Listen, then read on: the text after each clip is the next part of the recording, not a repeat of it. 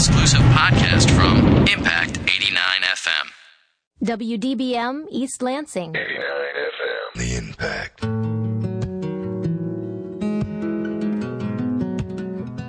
You're listening to Impact Exposure. Exposure gives a voice to our community and provides a forum for discussing the relevant issues of today. Broadcasting from the campus of Michigan State University, this is Impact Exposure.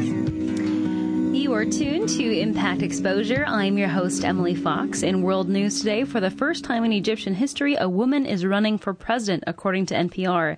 Bouthania Kemal's candidacy in elections expected later this year is a result of the youth uprising that ousted former President Hosni Mubarak and his ruling party. Still, many Egyptian women say they feel shut out of the new government that is emerging. They worry that unless they take bold steps, women will end up with less political clout in the new Egypt than they had under Mubarak. In national news, Ohio Governor John Kasich has ordered state universities to investigate ways for students to get a bachelor's degree in 3 years. The hope is that the 3-year degrees will save students money and get them into the job market quicker, according to NPR.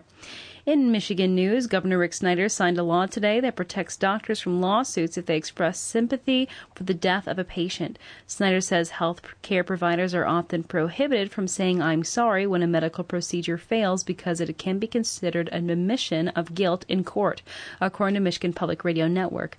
Snyder says the new law will allow doctors to be more supportive. Snyder says studies show that when a doctor is allowed to say "I'm sorry," people who are grieving are better able to heal. And on Exposure tonight, we will be talking with an MSU student who is biking across the country to raise money for his health clinic he founded in Haiti.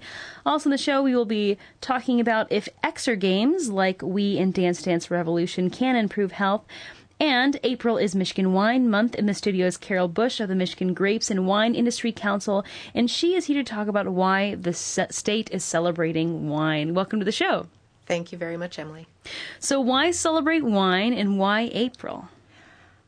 Well, some people think you can celebrate wine anytime, and you should.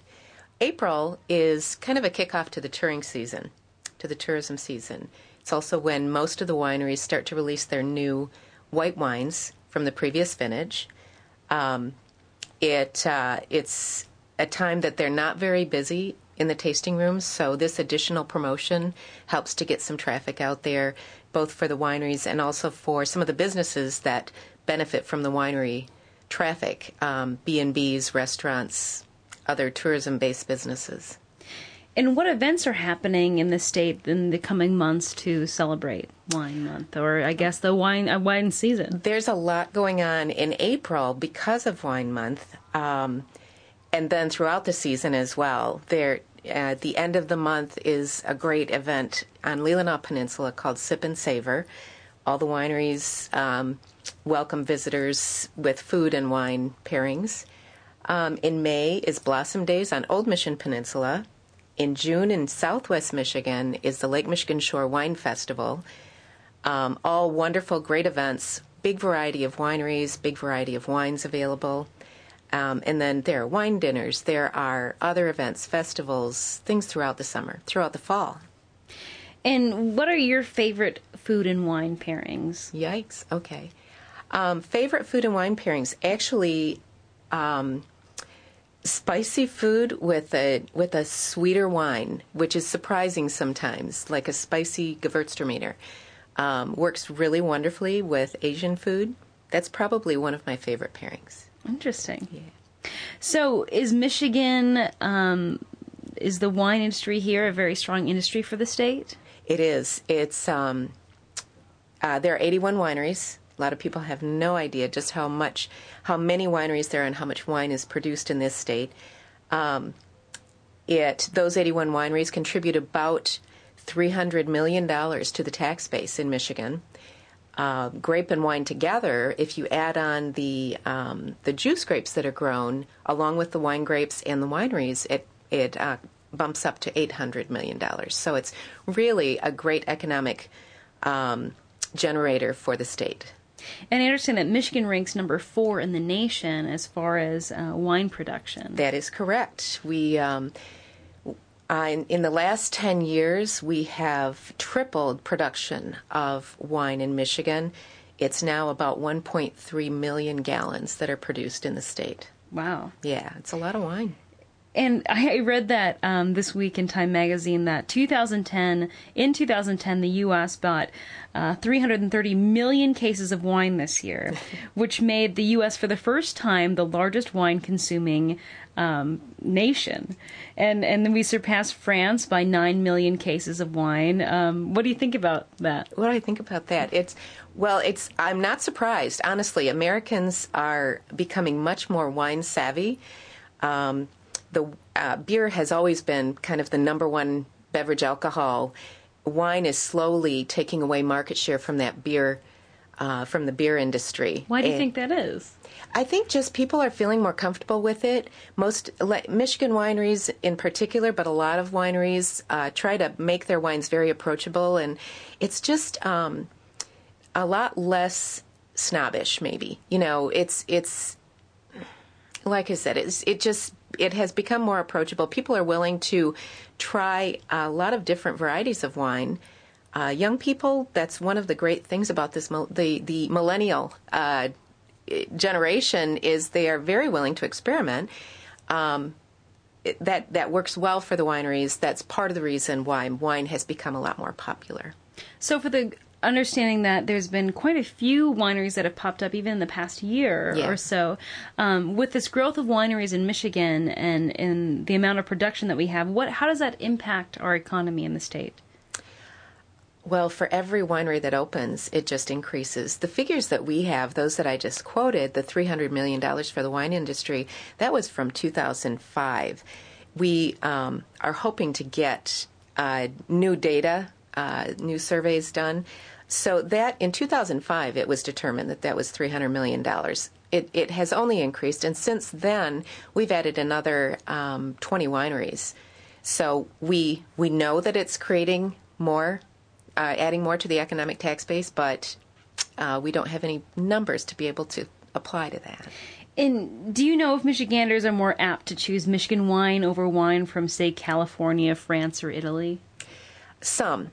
Especially those, another thing that has really been wonderful for the Michigan wineries, or for any state actually, is the locavore movement. You know, buying local, supporting your state. Michigan, especially because of the hard times we've been having, more people are trying very hard to support any business in Michigan, and that certainly has helped the Michigan wineries as well. So those people especially, they'll buy Michigan before they'll buy anything else. But we still need to have the quality there. People aren't going to keep buying it if it isn't good to drink, and that's where the Michigan wineries are continuing to get better and better and better. And how would you say Michigan's wine industry differs or compares with California's wine industry? Well, California is huge to begin with, but the growing climate is different, so the wines are different. And people who are familiar with California wines sometimes are expecting a certain variety, for instance, a Cabernet Franc, to taste the same in Michigan as it does in California. That's not going to be the case. Michigan is a cool climate state. We have a much cooler growing season. Red grapes in particular don't ripen as long, so they have a kind of a softer, more fruity flavor than you might get in California, the really intense tannic, what they call big reds. You don't get those so much in Michigan. But there are a lot of people who embrace the flavors of that grape in Michigan because it is true to our state. And also, when you drink wine in a region, eat food from that region, they just naturally go together. And I understand there's dozens and dozens of varieties of wine, so many that you can't even list them, but we only make a handful in the state. Talk about the types of wine that's made in Michigan. Well, the number one white that is made is Riesling.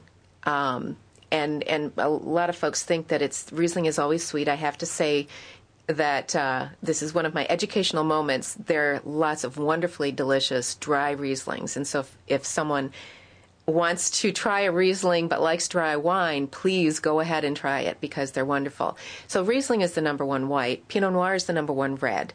Cabernet Franc is gaining popularity, a lot more production of that wine. Gewürztraminer is very prevalent in Michigan. I've never even heard of that one. Well, it comes from Germany. It sounds like it even.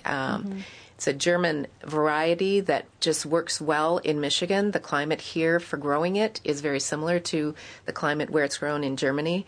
And same with Riesling. Those grapes grow very well. They take a lot from the soil. They take a lot of the flavors of Michigan into the wines. So those are the most prevalent and popular. So I'm curious, how would global warming affect Michigan's wine industry? It probably depends on who you talk to regarding that. Honestly, I don't know. It's not something that's really been studied or brought out into the media. So can you talk about the idea of culinary tourism in the state and how that's been coming up as an idea to bring in growth in tourism? Well, wineries are culinary tourism, and they go very well with along with other destinations that are culinary tourism destinations. There are cider mills. There are, restaurants are actually culinary tourism. When you travel, one of the first things I do, and many of the people I know, is I check out the food around there. If you're traveling, you got to eat, and I want to eat well. I'd like to eat local.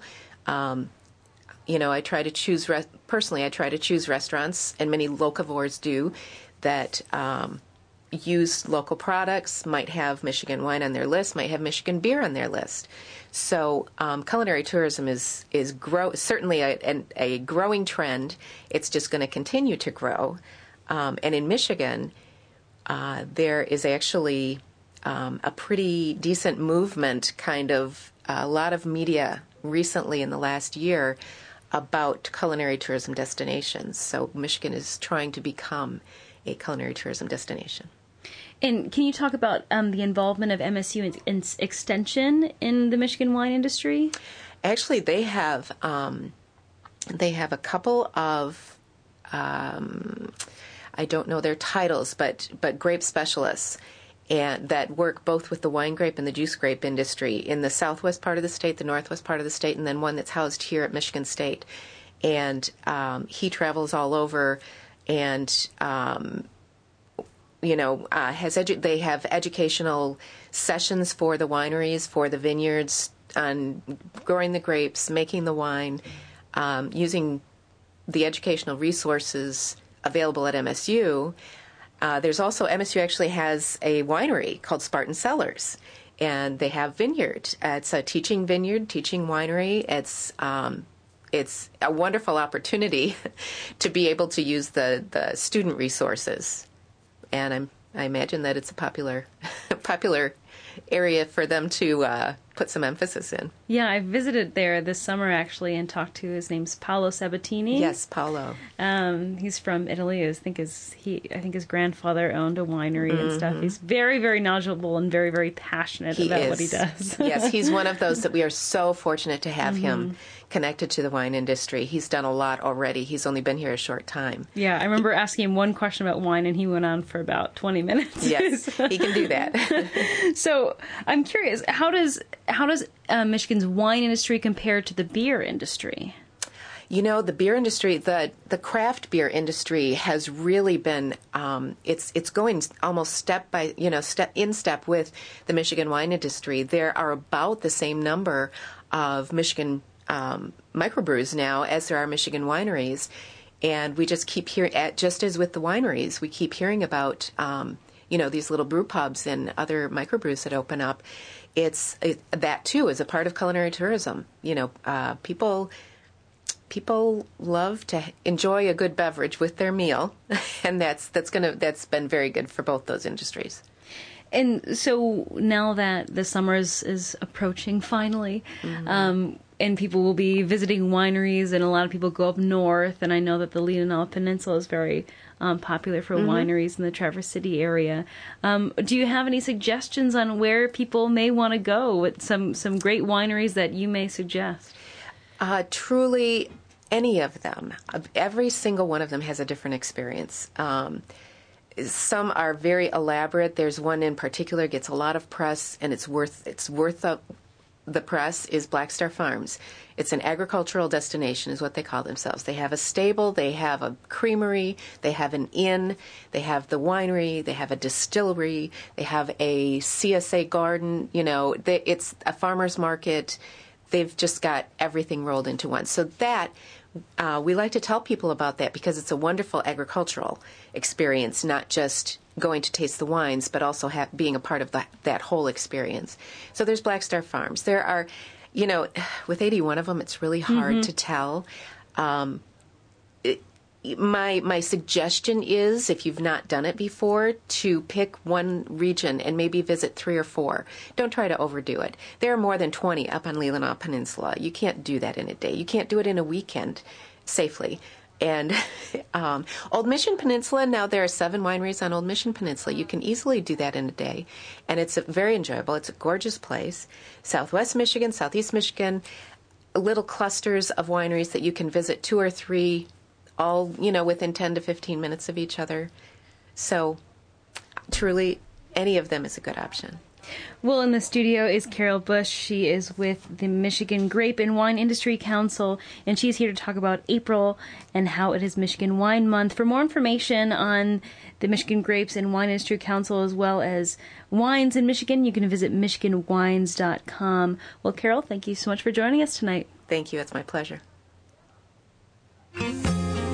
You're listening to Impact Exposure. For more variety than you'll hear on any other station, listen to the Impact Primetime, where you can find a different specialty show every night of the week. Friday nights at 10 p.m., get ready for The Mechanical Pulse, where we're spinning all the house, trance, drum and bass, electro, ambient, and remixed music you need to get the weekend started. You'll hear live interviews and DJs spinning straight from the Impact Studios and the best new music on the scene. So tune in every Friday night at 10 p.m. for Mechanical Pulse. Only on 88.9 The Impact. Have you ever considered donating your blood? If not, perhaps you might reconsider. By the time this announcement is through, 15 new people will need blood. In fact, blood is needed by 1 in every 10 hospital patients, and there is almost always a shortage. There is no substitute for human blood. It cannot be manufactured. It can only come from those willing to donate. To learn more or make an appointment, visit redcrossblood.org. Reconsider blood donation. It's about life. Now back to Impact Exposure. You are tuned to Impact Exposure. I'm your host, Emily Fox, and on the phone is Kyle Martin. He is an MSU student who is currently biking across the country to raise money for his health clinic he founded in Haiti. Welcome to the show, Kyle. Hi. So where are you right now? Right now, we are in Manitou Springs, Colorado. Now, talk about this bike trip. Where are you? How many miles will you be traveling, and how many miles have you biked per day so far? Well, we started our trip at Venice Beach, right near Los Angeles in California, and we're going to end in Charleston, South Carolina, on May 10th. So the total voyage is about 3,000 miles, and we've already covered somewhere around 1,100 in the last 2 weeks. Wow. So talk about why you're biking in this health clinic that you founded. Well, there are 3 of us biking together. It's myself, a doctor who works at the clinic in Haiti named Clayton Bell, who's from Arkansas, and another friend of ours who's named Jeff Crawford, who went to the University of Michigan. So we are biking to raise money to support the programs at the clinic that Clayton and I founded back in June 2010.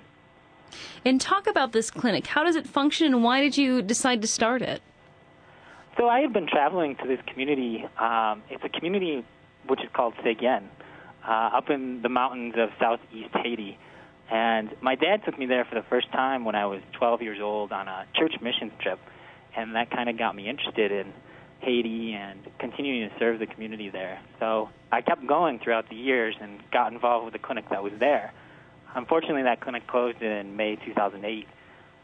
For 2 years, there was no health facility. After the earthquake in 2010, in January 2010, Clayton, who is the doctor there, got interested in reopening the facility and contacted me. So the two of us together kind of put our talents together and reopened this clinic. Can you talk about how normal health clinics in Haiti function, and maybe how the health issues that the people face in Haiti differ from the health issues that we see in the U.S.? For sure. Yeah, some of the things that you see in Haiti are really similar to what you would see in the U.S., but a lot of them are pretty different. For example, most people in the U.S. don't have worms or parasites or things like that, but that's really common in kids in Haiti. So at the schools, in the community where we work, we have a deworming program where every 3 months we give kids medications to treat them for worms. But you'll see diseases like you see in the U.S. too. Like the community that we work in Haiti has a lot of people with hypertension, with high blood pressure. Now talk about this bike trip. How do you go about raising money through biking? Well, what we've done is we've kind of created a model where people can pledge money per mile. So we're biking about 3,000 miles, and that means that if people want to donate 1 cent per mile, they can do that. If people want to donate 10 cents, up to $1 per mile, people can donate for this trip. So people pledge that money, and then after we finish the trip, then they contribute whatever they've pledged. And why did you decide to bike across the U.S. in order to raise money? That's a really good question, and it's a difficult one to answer because I think for Jeff, Clayton, and I, we're all really big athletes. We all enjoy biking. Jeff's done some bike tours through Alaska in the past, and Clayton he's a pretty accomplished mountain biker. I'm probably the amateur when it comes to biking. I've only done it in triathlons. I'm more of a runner. But all of us have kind of had this idea about riding across the country, and last fall, Jeff kind of pitched the idea of like, well, why don't we ride across the country to raise money for the clinic? Let's take 5 weeks out of our lives and do this and support the people of Haiti. Wow. So we just followed through with it, and here we are. So what have you seen so far on your bike trip? We've seen, the coolest thing that we've seen is just experiencing how beautiful our country is. Just traveling through Arizona and seeing all of the different rock formations, and today, even coming through Colorado, we've been climbing up these 10,000-foot mountains on our bikes and just seeing these snow-capped 14,000-foot mountains. It's just completely gorgeous. And what has been your favorite memory so far on the trip? My favorite memory, we've been meeting lots of great people on this trip, and we met this woman named Helga who is from Germany, and every year she comes to the U.S. and drives back and forth across the country for 3 months, just exploring, meeting people, and just kind of checking things out. And she's such a unique personality. I think she made an impression on Clayton, Jeff, and I that we won't forget for a long time. And what has been the biggest struggle so far on your bike trip across the U.S.? The biggest struggle for me is not being able to shower. A lot of times we're stuck camping in really random spots. Like we've camped in an elementary school parking lot. We've camped behind a car dealership. Now we do have friends and family along the way that we will stay with for some days, but we don't have it arranged for every day. So that's why we've had to camp every now and then. Wow. And how many miles per day do you usually ride? We average somewhere around 80 miles per day, although it really depends on the day. Like when we were biking through the mountains of Colorado, we would do somewhere around 60 to 70 miles. Right. But next week, we go to Kansas, which is super flat, so we're doing over 100 miles every day for 4 days in a row. Wow. So you're biking. Again, I'm talking to medical student Kyle Martin. He is a student at MSU, and he's biking across the country to raise money for his health clinic he founded in Haiti. So talk about this health clinic. Is it just something that you decided to establish, or is it a place that you've worked at as well? This is a place that I've worked at for the last year. Clayton has kind of taken the head as far as seeing patients at the clinic, but I've taken more a role in the administration and trying to keep track of what diseases that we're seeing in the community and what programs that we can implement so that we can help people in the community and make sure that those diseases aren't causing people to have a lower quality of life. And what do you see your involvement in the clinic in the years to come? I see my involvement as kind of continuing to help train Haitians in the community to work at that clinic so that it can be a completely Haitian-run clinic in the future. I see. And I know you said you've traveled there before, but why did you choose Haiti? I speak the language, so it's really easy for me. And the community that we work in, the community where this clinic is located, I've been going there since I was 12, and people have seen me grow up. How the biggest strength of the clinic is our relationship with the community. Like, if we see people when we're walking to the market, we can have a conversation with them, and if they're having health problems, they'll invite us into their home, and we can see people at house visits, for example. It's kind of along the lines of the country doctor. It's kind of a romantic idea, but that doctor who has a relationship with everybody in the community and can make house calls. And it's different than the idea of the doctor that works in the busy hospital and only has 15 minutes per patient. And I think that's why I enjoy it. Very cool. Now, how often do you get to visit Haiti? Well, I've been there for the most part since June 2010, and I just came back on April 1st to do the bike trip. I'll be headed back to Haiti in June, and then I have to come in July to finish up medical school in the U.S. So I probably get to Haiti. During medical school, I've been to Haiti probably 2 or 3 times a year. Okay. And how has Haiti changed since you've been traveling there since you were 12? How has it changed over the years? You know, you see some things move forward and some things move backwards. And I think that as far as infrastructure goes, there are some areas of the country that have new roads and where people seem to be moving. But there are other areas, especially after the earthquake, that are just even worse than they were back in 1998. I think that the real problem right now is there's a real lack of organization as far as not just the government in Haiti, but the organizations that are working in Haiti. They need to, in my opinion, they need to work together as opposed to kind of being territorial. Haiti has over 10,000 different nonprofit organizations working there. So if the organizations aren't working together, then you just get mass chaos. And I know that Haiti recently has been facing a cholera epidemic. How has that influenced your clinic that you have? Well, we were located in an area that wasn't hit by the cholera epidemic until its last phase. So in December and January, we started to see our first cases of cholera in our community. And since we're in such a rural, mountainous area, we started to enact education campaign, and what we did is we started employing people as vendors of these chlorine water purification tablets, and then we sent them throughout the community, and we covered, probably somewhere around like a 60-mile radius, like a huge area of the country with these vendors, and it ended up being a very effective strategy for us.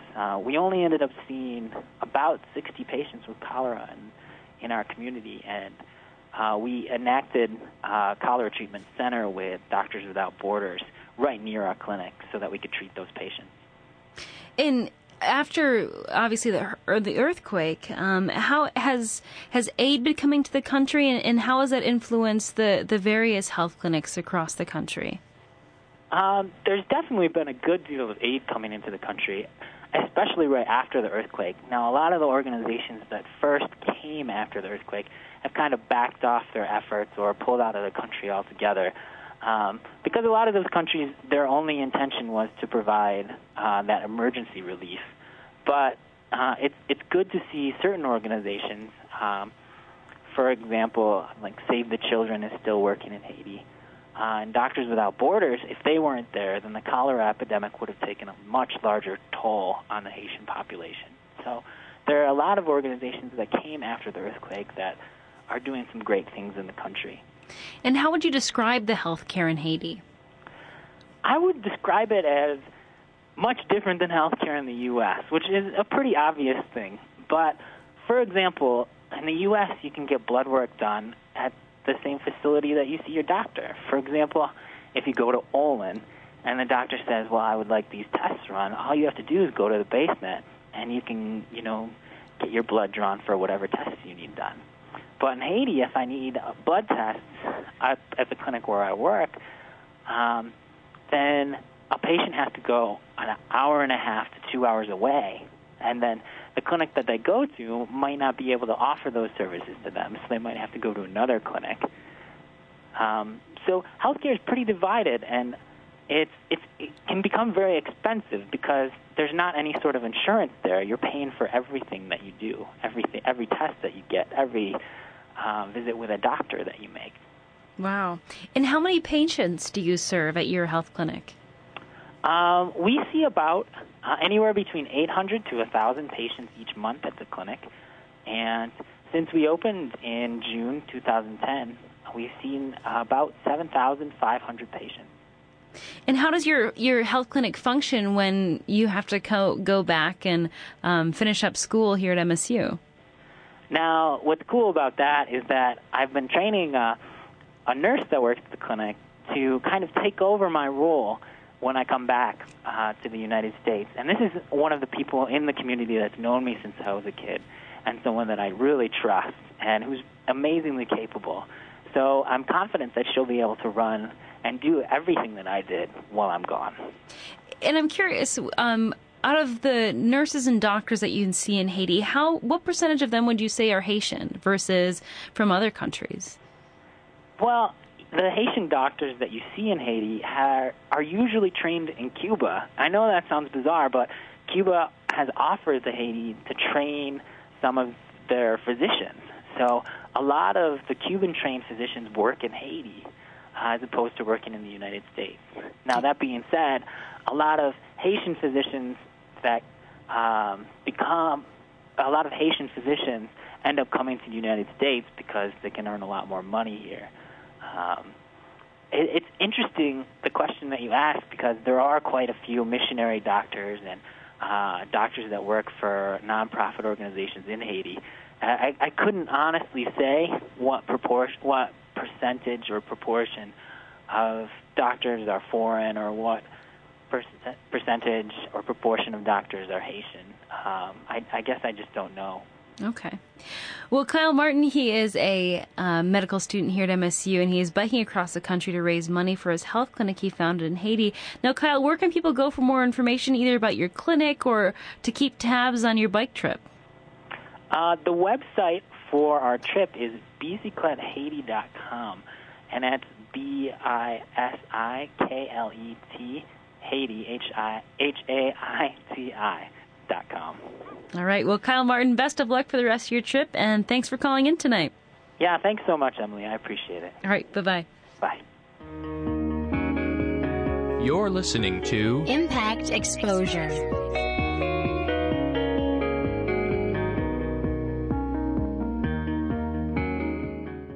For some high school students, school can be a dangerous place. All the gamers look at you as a gang member, too. For some, just being in school can be a struggle. I wouldn't go to school. I didn't care about what my mom said. My mom would tell me, like, what are you doing for yourself? You're not doing nothing. But despite all the obstacles, inside every high school student is a graduate. People look down on you if you don't have a diploma. I want to graduate because they say I won't. Go to boostup.org and find out how you can help a friend, a son, a daughter finish high school. Boostup.org. Brought to you by the U.S. Army and the Ad Council. For more variety than you'll hear on any other station, listen to the Impact Primetime, where you can find a different specialty show every night of the week. Tuesday nights from 8 until midnight, the Impact's Progressive Torch and Twang brings you the best in alternative country and grassroots music. Only on Impact Primetime. Now back to Impact Exposure. You are tuned to Impact Exposure. I'm your host, Emily Fox, and in the studio is Brian Wynn and Wei Peng from the Department of Telecommunications, and they are here to talk about their study into how XR games like, let's say, Nintendo Wii or Dance Dance Revolution can improve health. Welcome to the show. Thank you. Thank you. So first off, talk a little bit about this study and how it came about and what you found so far. Well, we we submitted a proposal to Robert Wood Johnson Foundation to develop an Axel game because we see some of the gap in the commercial Axel games on the market, like you said, the Wii and the Kinect games. Those games are great, but those games lack a certain level of player engagement because they target at casual gamers. There's not much story development, character development, so it's hard to really get hardcore gamers to play this game. So we develop the Axel game on our own to actually to increase hardcore video game players who don't access much. So that's how we come up with this idea. And what do you mean by hardcore gamer? It would be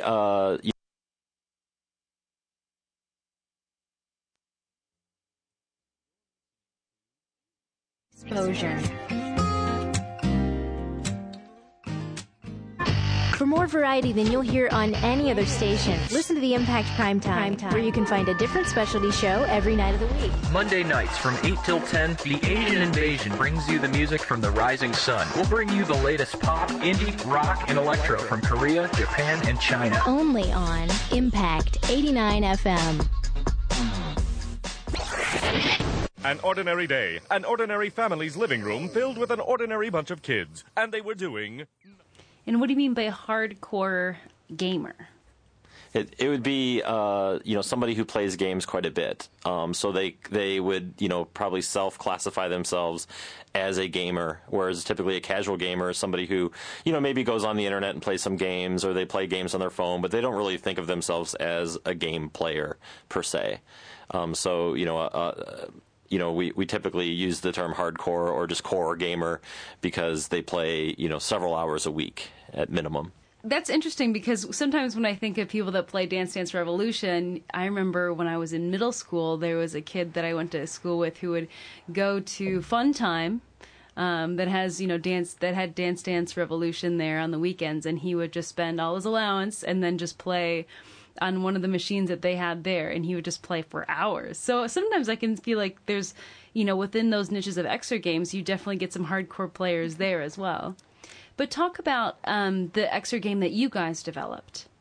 Okay, so as Wei said, our focus was on, people that like to play games and like to play, the types of games that require hours of investment. So these would be like the role-playing type games or the action-adventure type games. So our goal was to, create a game that would have a story, would have sort of this deep engagement that maybe you don't get in a typical like Wii Play title or a Wii Sports title where, those are kind of fun, novel experiences. You play them, for a few minutes or, and maybe you come back and maybe you don't.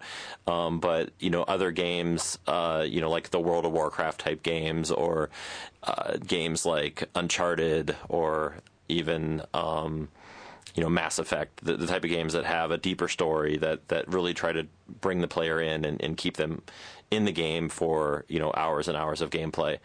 So what we actually did is we decided to make a game that was based in ancient Greece, because ancient Greece is just rich with mythology and rich with ideas that we can like draw off of.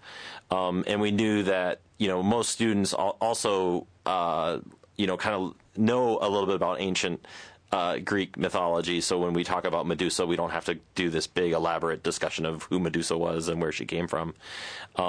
So that was sort of the story basis of our world that we drew upon, and we drew the player into that in sort of a traditional heroic quest where they need to save. It turns out in the game they need to save their sister, who is being offered up to Crete, who is you're an Athenian and you're being.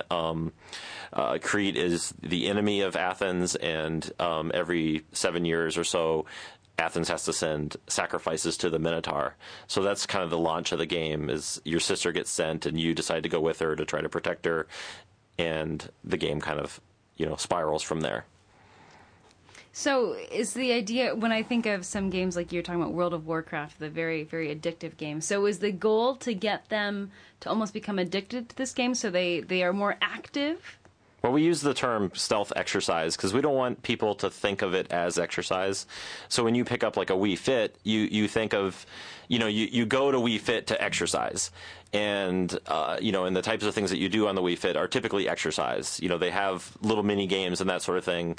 But you don't really, I would say that they're not really great games as games. So yeah, we wanted the game to be more like a World of Warcraft type experience where you just think about play, you think about getting to the next level, you think about advancing in the story and completing your quest. You don't think about the exercise that you're doing while you're doing it. And who has access to play this game and who has used it so far?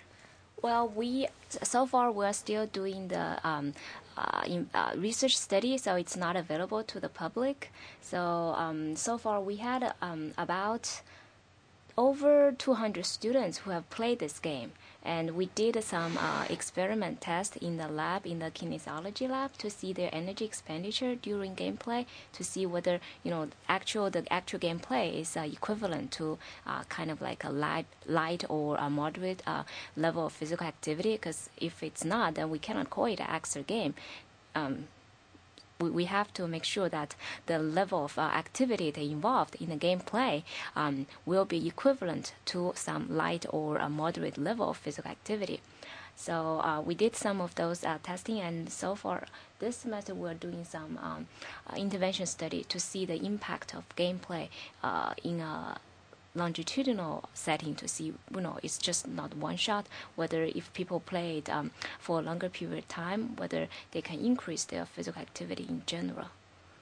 So how would you compare the game that you guys have created? Is it called Mount Olympus? We actually shortened the title, so it's just Olympus. Olympus, okay. Yeah. How would you compare this to games like, there was a few games out there, one of the Wii games, I think Wii Boxing, and Dance Dance Revolution. How would you compare how much exercise you get playing this game versus 10 minutes playing Olympus versus 10 minutes of playing Wii Boxing or Dance Dance Revolution? Yeah, so the experiment we did to quantify the energy expenditure, so that study concluded that the level of physical activity is similar to light to moderate level of physical activity. And there are a lot of published studies available that quantify the activity level of playing Wii Sports, Wii Boxing, Dance Dance Revolution, or other type of Wii games. And their level of activity is also similar, light to moderate, but Dance Dance Revolution is a game that's a little bit higher. The level of activity involved in Dance Dance Revolution is a little bit higher than other type of physical activity, but our game is comparable to them in terms of the level of energy expenditure people get during gameplay. And you've been mostly, with this study, most people that have played this game are college students, correct? Yeah, because we designed this game to target this particular group, college students who play video games a lot. And why college students? Well, first of all, it's not just college students, but young adults, we should say. But a majority of the young adults in the country are actually attending college, and we were actually close. It's convenient for us to test the game with college students, so we kind of limit our participants to college students. But the game is suitable for all young adults, ages between 18 to 25. Do you think there's a difference between the habits of gamers that are, let's say, college age versus grade school? Yes. The gameplay habits will be different. I mean, first of all, not just the gameplay habits, but the content that would be suitable for this type of audience will be different. Yeah. So, yeah, I mean, part of the reason that we chose college-age students is because as young adults, that's usually a big transition period for people, where if they've kind of led a sedentary lifestyle or an inactive lifestyle, their metabolism starts slowing down and they start gaining weight. Whereas when they're a younger age, just because of the nature of our metabolisms, as we're growing, sometimes it's not as much of an issue. So we wanted to target this specific age and specifically gamers who maybe lead somewhat of an inactive lifestyle, to see how well the game engages and motivates them and gets them active while they're playing. And what have you found from this study so far? Yeah, for the intervention study, because it's still ongoing, so we don't have a definite conclusion yet. As I told you earlier, for the experiment study to quantify the energy expenditure, we are quite happy that the level of energy expenditure during gameplay is similar to light to moderate physical activity. But actually in some sequence of the game, especially the gameplay that involved a lot of fighting, like shaking of the spiders, fighting the death, those kind of sequence, the energy expenditure is equivalent to a vigorous level of physical activity like running. And do you think that the students that played this game, you said that your goal was to get them to play for long periods of time rather than you can just pick up a game on Wii and put it down whenever you want, but the desire to play for long periods of time, did you find that with people in your study that they wanted to continue playing, that they were very engaged and wanted to play for a long period of time? The longitudinal study that we are conducting now will give the answer to this question, but we cannot answer the question now. Yeah. And I'm curious, do you think that, let's say, people that are either in grade school or up to college age are more apt to play exer games like Wii or your game Olympus with friends or by themselves? And do you think that there's a difference in the amount of exertion that you do if you play with, just by yourself or with friends? Yeah, that was one of the original hopes of our study, was to create a multiplayer version of the game. But given the amount of budget that we had and the amount of resources, we weren't able to do that. So Olympus currently is a single-player game, but we are seeking additional funding to develop a multiplayer version, because certainly the concept of competing and or collaborating with your friends is a powerful motivator. And we definitely want to try to take advantage of that. So I know in this country there's been a big issue with technology, and youth are less apt to go outside, and they're more likely to be plugged into technology. And so we're seeing a lot of things in the press that are coming up regarding exer games, and that's how obesity in America is going to get fixed, or how a way for youth to be active. What do you think of that idea for that being the new option for exercise? Well, I wouldn't say that exer game can fix the problem, but I would say that for using exer game is very motivating method for people who don't exercise at all. So, it's really, really hard for people who are leading a really sedentary lifestyle. So the exer game is fun, so it can motivate them to take the first step. But as I told you earlier, the level of energy expenditure of exer game still is not as much as the level of energy expenditure of, running on the treadmill, especially at probably 6 to 8 miles per hour. So we are not advocating that we should use exer game to replace other physical activity, but it certainly is the first step, especially for those people who are not exercising at all. Maybe it's the gateway drug to exercise. Yeah. Well, I remember listening to a feature once where they were, it was probably 2 years ago, and they were talking about exer games like Wii, and does it really help you lose weight? And it was an adult study, and one person was saying it didn't really help me lose weight, but I was actually finally getting active, and then that kind of inspired me to start running outside and things like that. So yes, the gateway drug for exercise. And I understand that some schools are now utilizing exer games in gym classes. What are your thoughts about that? Exer games are used in a more structured way. will be more effective than using the extra game on your own.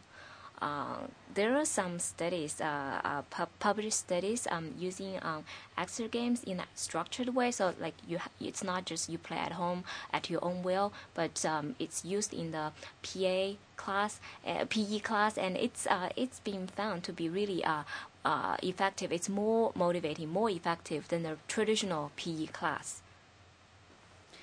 And have you guys seen other ways that groups or organizations have utilized extra games? Well, it's been used in the nursing facility for seniors, and also it's been used for rehabilitation purposes.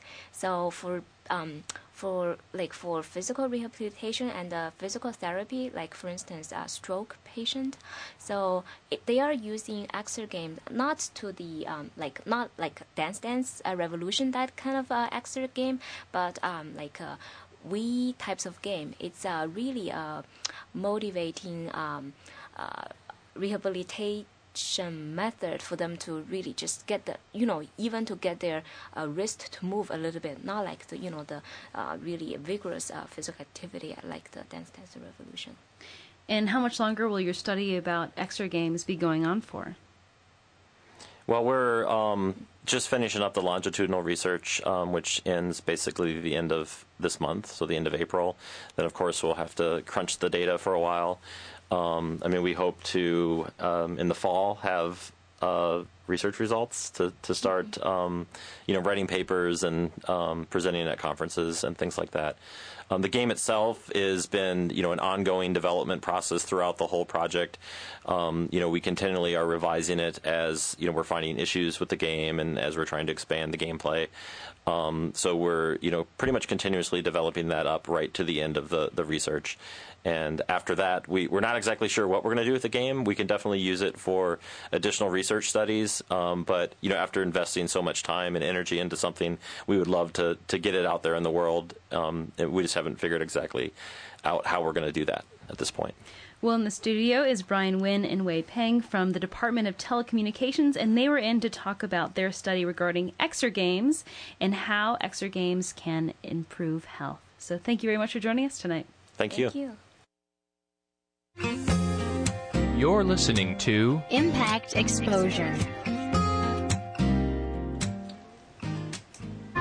For more variety than you'll hear on any other station, listen to the Impact Primetime, where you can find a different specialty show every night of the week. Monday nights from 8 till 10, The Asian Invasion brings you the music from the rising sun. We'll bring you the latest pop, indie, rock, and electro from Korea, Japan, and China. Only on Impact 89 FM. An ordinary day, an ordinary family's living room filled with an ordinary bunch of kids, and they were doing nothing. When suddenly...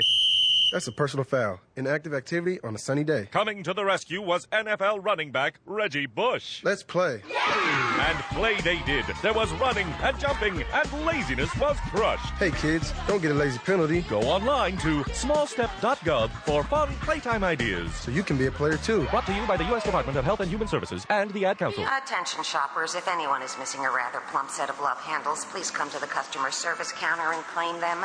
The ample love handles were lost in the produce department, where their former owner had purchased fruits and veggies to munch on during the big game. Thank you and have a good day. Small step number 81. Snack on fruits and veggies. It's just one of the many small steps you can take to get healthy. Learn more at www.smallstep.gov. A public service announcement brought to you by the U.S. Department of Health and Human Services and the Ad Council. Now, back to Impact Exposure. You are tuned to Impact Exposure. I'm your host, Emily Fox, and for the Michigan Storytelling segment, Claire Valentin, a MSU professor of Human Development and Family Studies, is here to do a reading that will be featured in this week's Light in the Dark, Words of Life, Love, and Loss. It is an event that will take place this Thursday at 7 p.m. at the Mid-Michigan Family Theater located in Frandor, and it is in collaboration with the Take Back the Night event. Welcome to the show, Claire Valentin. Thank you. So talk a little bit about this event, the Light in the Dark. So I guess the Light in the Dark was a it's the inspiration of Melissa Hasbrook, who's really organized the event and has a grant from the Greater Lansing Arts Council to do this kind of community organizing and arts events. And she wanted a way to bring out, I guess, the life force and positive things we learn as maybe a result of our experiences. And so that's sort of like the light and the dark theme. And it also allows us to sort of, there's a lot of different ways you can spin that. So each of us who will be reading at the event have very different experiences, and we'll bring each of those. So it's a sort of an open theme. And I'm curious, as this will be your reading debut. That's right. I understand you've been a writer for a while, but this is the first time you'll be reading. And it's interesting because you're an MSc professor, again, of Human Development and Family Studies. How does your work, do you think your work at all spills into your writing at all? I've thought about that, and, my work is focused on understanding human behavior and development and how we come to be who we are. And usually in my research, I'm looking at that sort of in generality, sort of, universally, how do we come to be who we are?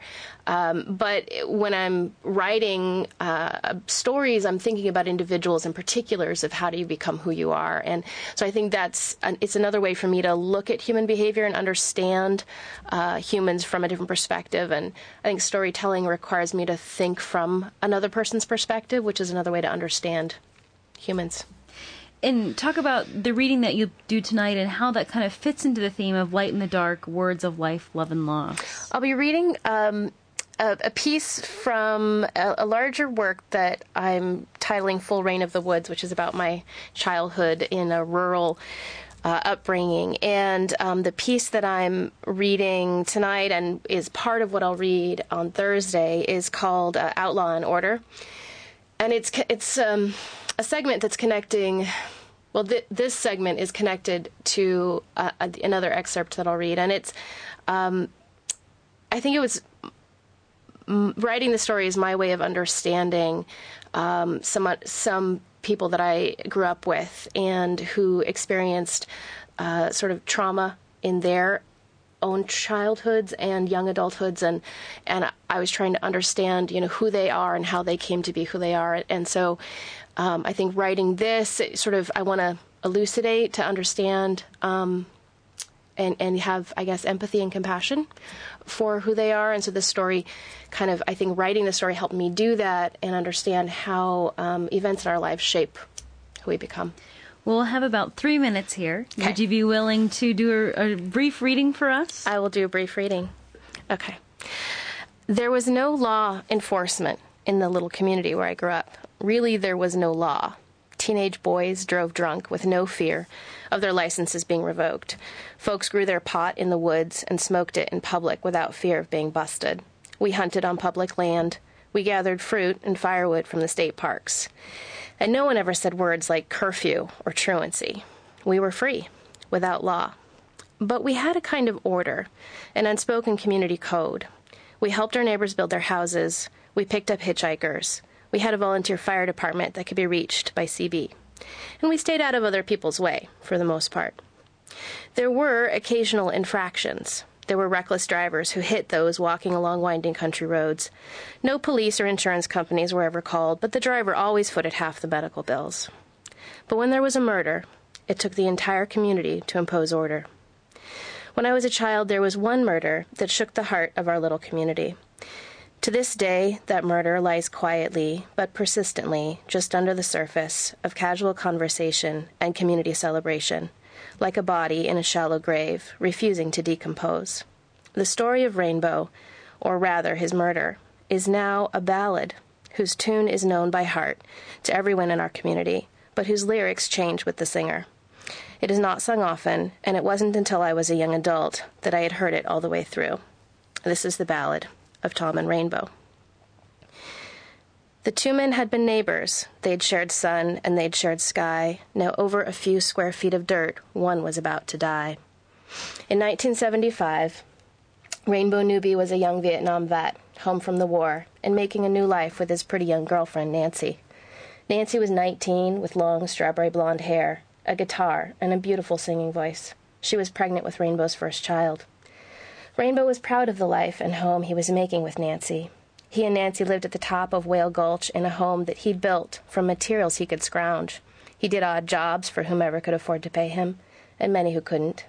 Rainbow's sister, Susie, had also settled in the gulch and lived on the same ridge, but Rainbow and Susie's property were separated by the property of Tom Llewellyn. "Help me," the one cried silently. "I'm in a murderous rage."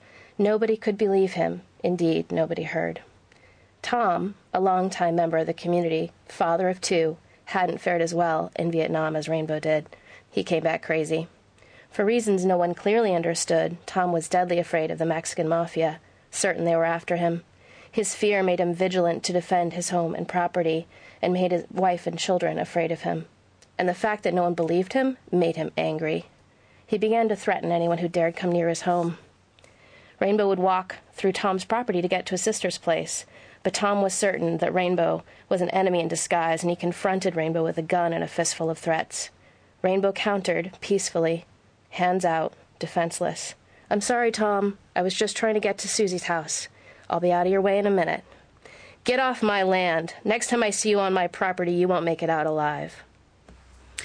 And for the Michigan Storytelling segment, that was Claire Valentin. She is an MSU professor of Human Development and Family Studies, and that was a segment of a reading that will be featured in this week's Light in the Dark Words of Life, Love, and Loss event. It'll take place this Thursday at 7 p.m. at the Mid-Michigan Family Theater located in Frandor. And Claire, is there anywhere where people can go for more information that you know of? They can go to dayofthephoenix.com, but day is spelled D-E-Y, Day of the Phoenix. All right, and for the Michigan Storytelling segment, thank you so much, Claire, for coming on tonight. Broadcasting from the campus of Michigan State University, you've been listening to Impact Exposure.